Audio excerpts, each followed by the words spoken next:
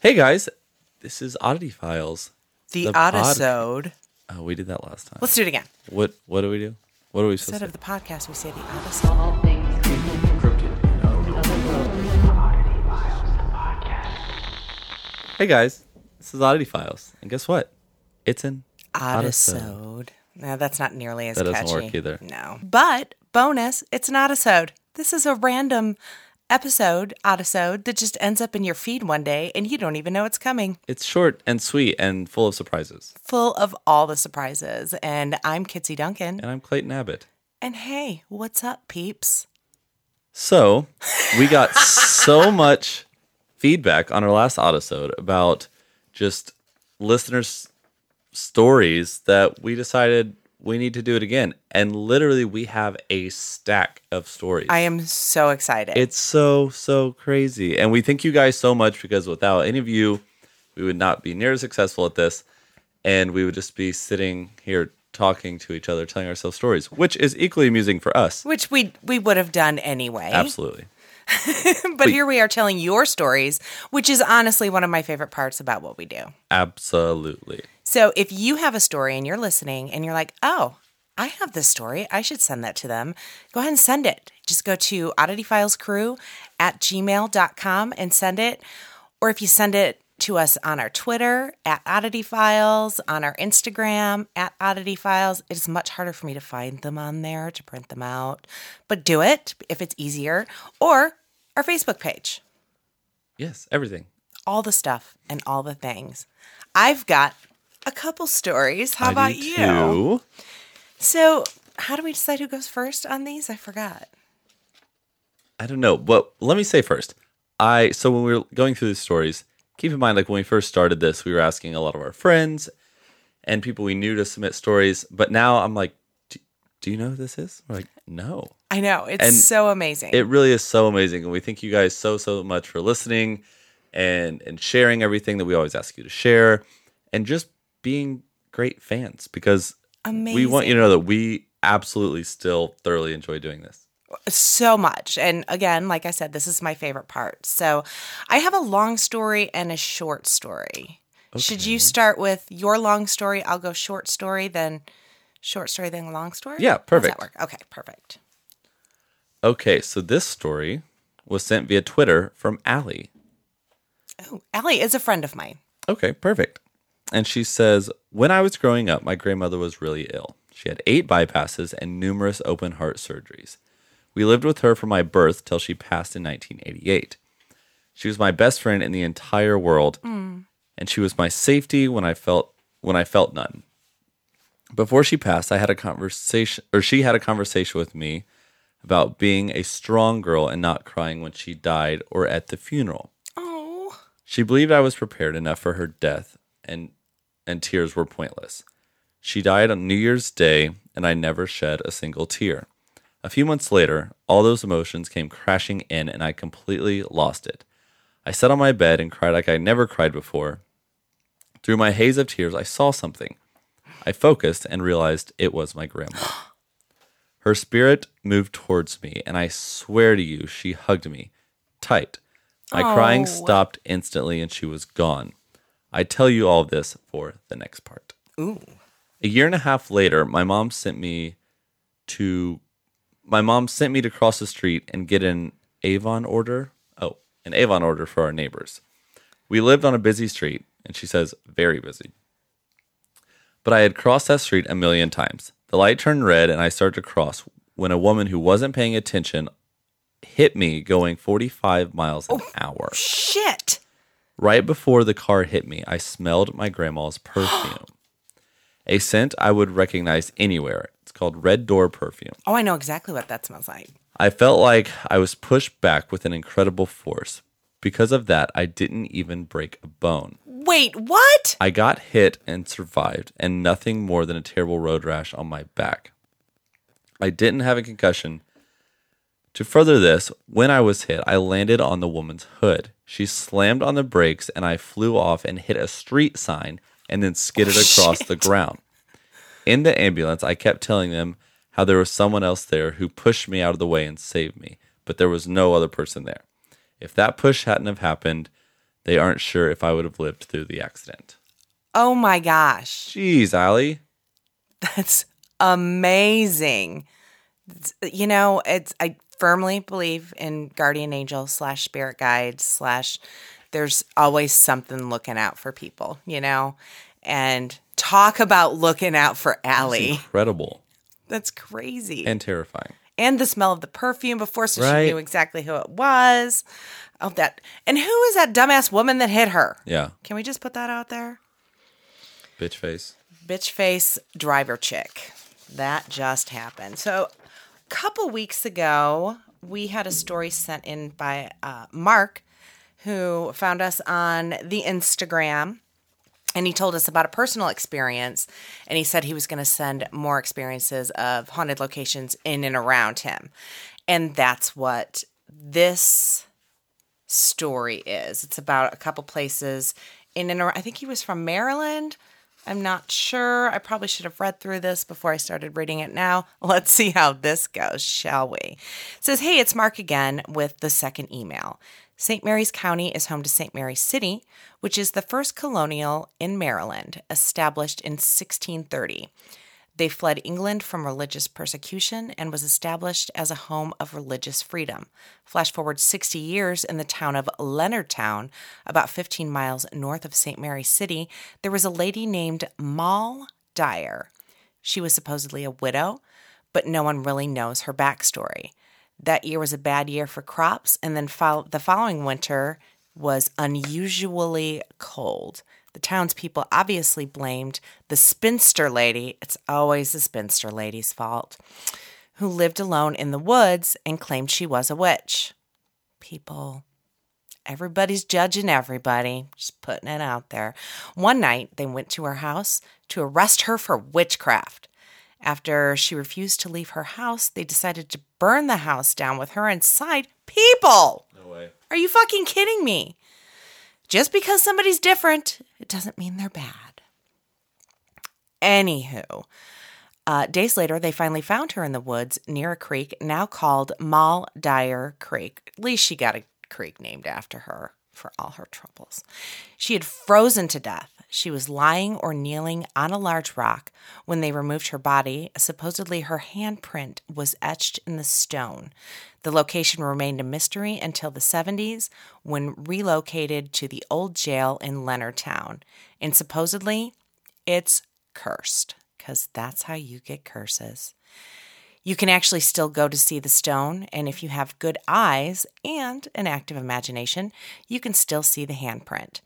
The legend of Moll Dyer and the legend of the Bell Witch of Tennessee were actually the inspiration for the Blair Witch Project. Whoa, yeah. I knew about the Bell Witch. I didn't know that Moll was partial inspiration. I didn't either. He's got a couple stories here. I'm going to skip one. We'll save that one for another one.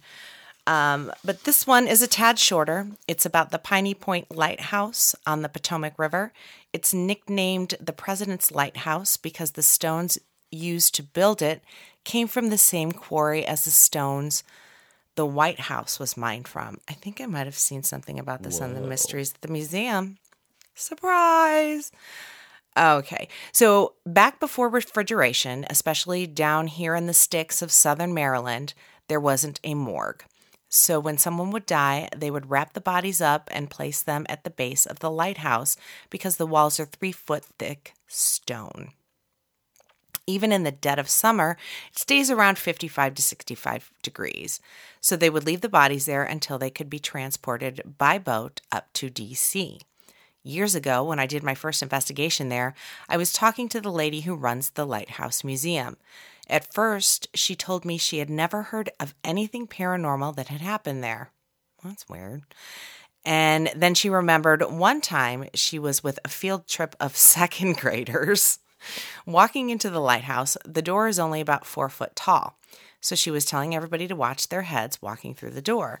Then one of the children asked if she could step over the thing on the ground. Hearing this, and confused, the lady turned around and saw what looked like a body wrapped in a cloth on the ground. What? Do-do-do-do-do-do-do. She canceled the tour, locked the door, called the police. as one would. When the police got there, they found nothing. She was the only one with the key there. So there's a few other stories about the area, but those are the few that I know a lot about. Feel free to use whatever you want for the show. Keep up the great work. And as soon as I catch up on the podcast, I will switch over to the show on Amazon. Good boy, Mark. Maybe I can even get my girlfriend to watch with me. Yes, you totally should. Clayton's very cute. And that's from Mark, who is at exploring_with_the_boys on Instagram. Thanks, Mark. That's great. So our next story comes from Corey. And Corey says, "Hi, so I've had a number of odd things happen to me, mostly of the ghostly variety." I like this already. Me too. First true experience came almost 12 years ago, not long after my grandfather had passed away. Gosh, All why did about the I grandparents. get the... Yeah.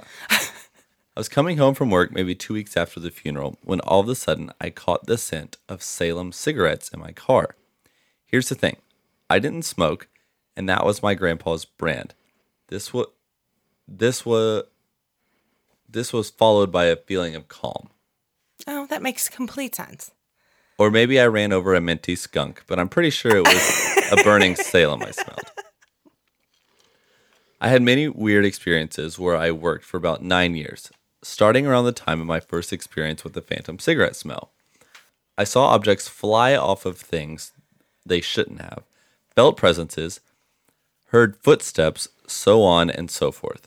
The craziest thing I encountered there, however, was when my best friend and I saw a soda machine serve a drink all on its own. What? Unfortunately, there were no floating cups involved, but what did happen was pretty remarkable.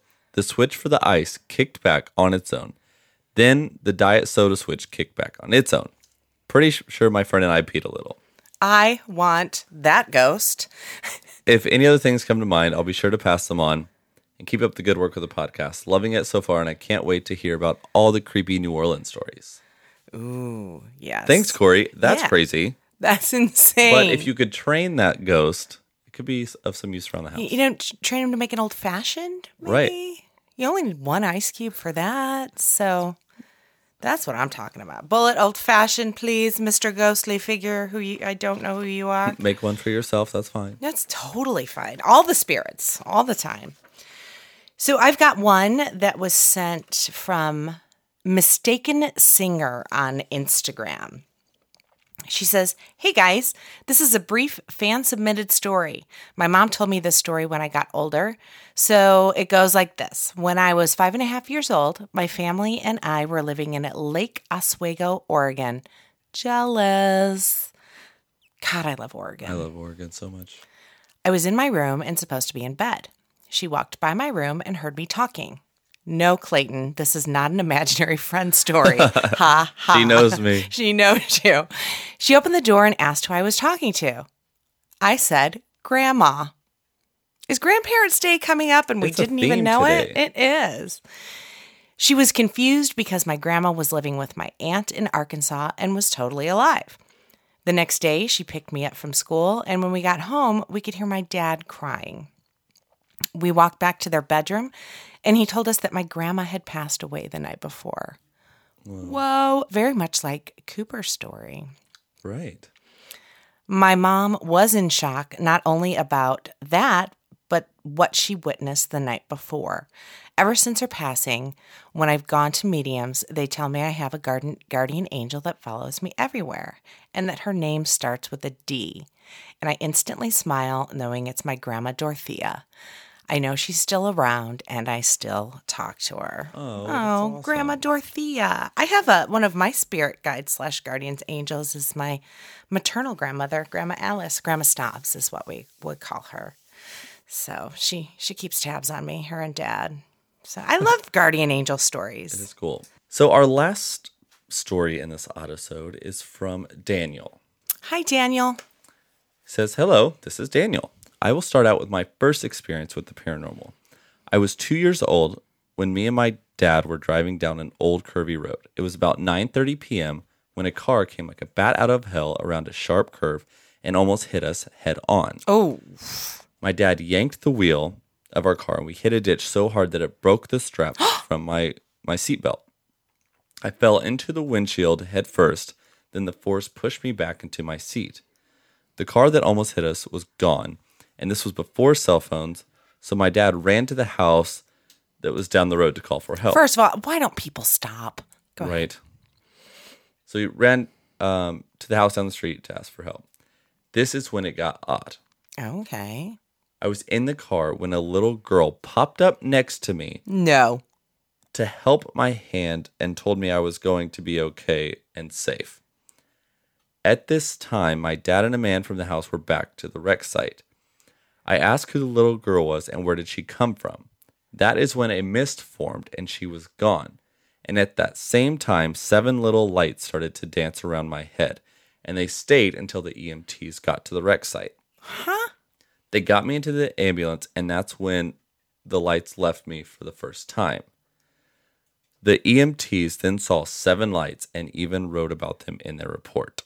Really? Thank you, Daniel. If you'd like more experiences from my life, please feel free to contact me. Absolutely, Daniel. Send them in. Oh, it says PSS. This is the first email I have ever sent. Oh, I feel so special now. No, thank you so much, Daniel. And seriously, that is absolutely incredible. The little girl was a little creepy, but at least she was, there for good. It did give me some goosebumps. Yeah. Clayton's thinking in his head, nope. Little girl pops up next to me. I'm running away. And what's crazy to me is the lights that the EMT saw as well. And I noted them in the report. Yeah, for sure. You guys, thanks for sending in your stories. We love them. We do love listener stories. Absolutely. You guys check us out on all the socials. We're at Oddity Files on the stuff and the things. We've got a Facebook group, an exclusive Facebook group called Oddity Files Fan Group. Check us out. Check out our show on Amazon Prime. And we love you to pieces, and we can't say that enough. We hope you enjoyed this episode. And weird is the new cool. Goodbye. See ya.